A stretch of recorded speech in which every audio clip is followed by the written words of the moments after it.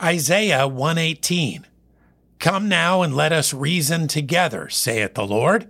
Though your sins be as scarlet, they shall be as white as snow. Though they be red like crimson, they shall be as wool. Isaiah speaks to the Hebrew people in preceding verses, calling them a sinful nation, people that have forsaken the Lord. He says they have provoked God to anger. While they continued the religious rituals of their past, their hearts at this time were far from God, and their actions were wrong.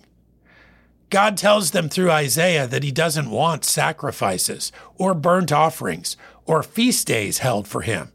At least he doesn't want them from those who are far from him, continuing in their sin. But he invites Israel to come to him for cleansing from evil. At that moment, their sins were a stain, red like crimson. But God could cleanse his people and make them whole. If that were to take place, those things done for him would have a whole new meaning. This is the same offer we have today. Come to Christ in faith and be cleansed. Isaiah 1:18. Come now and let us reason together, saith the Lord. Though your sins be as scarlet, they shall be as white as snow. Though they be red like crimson, they shall be as wool.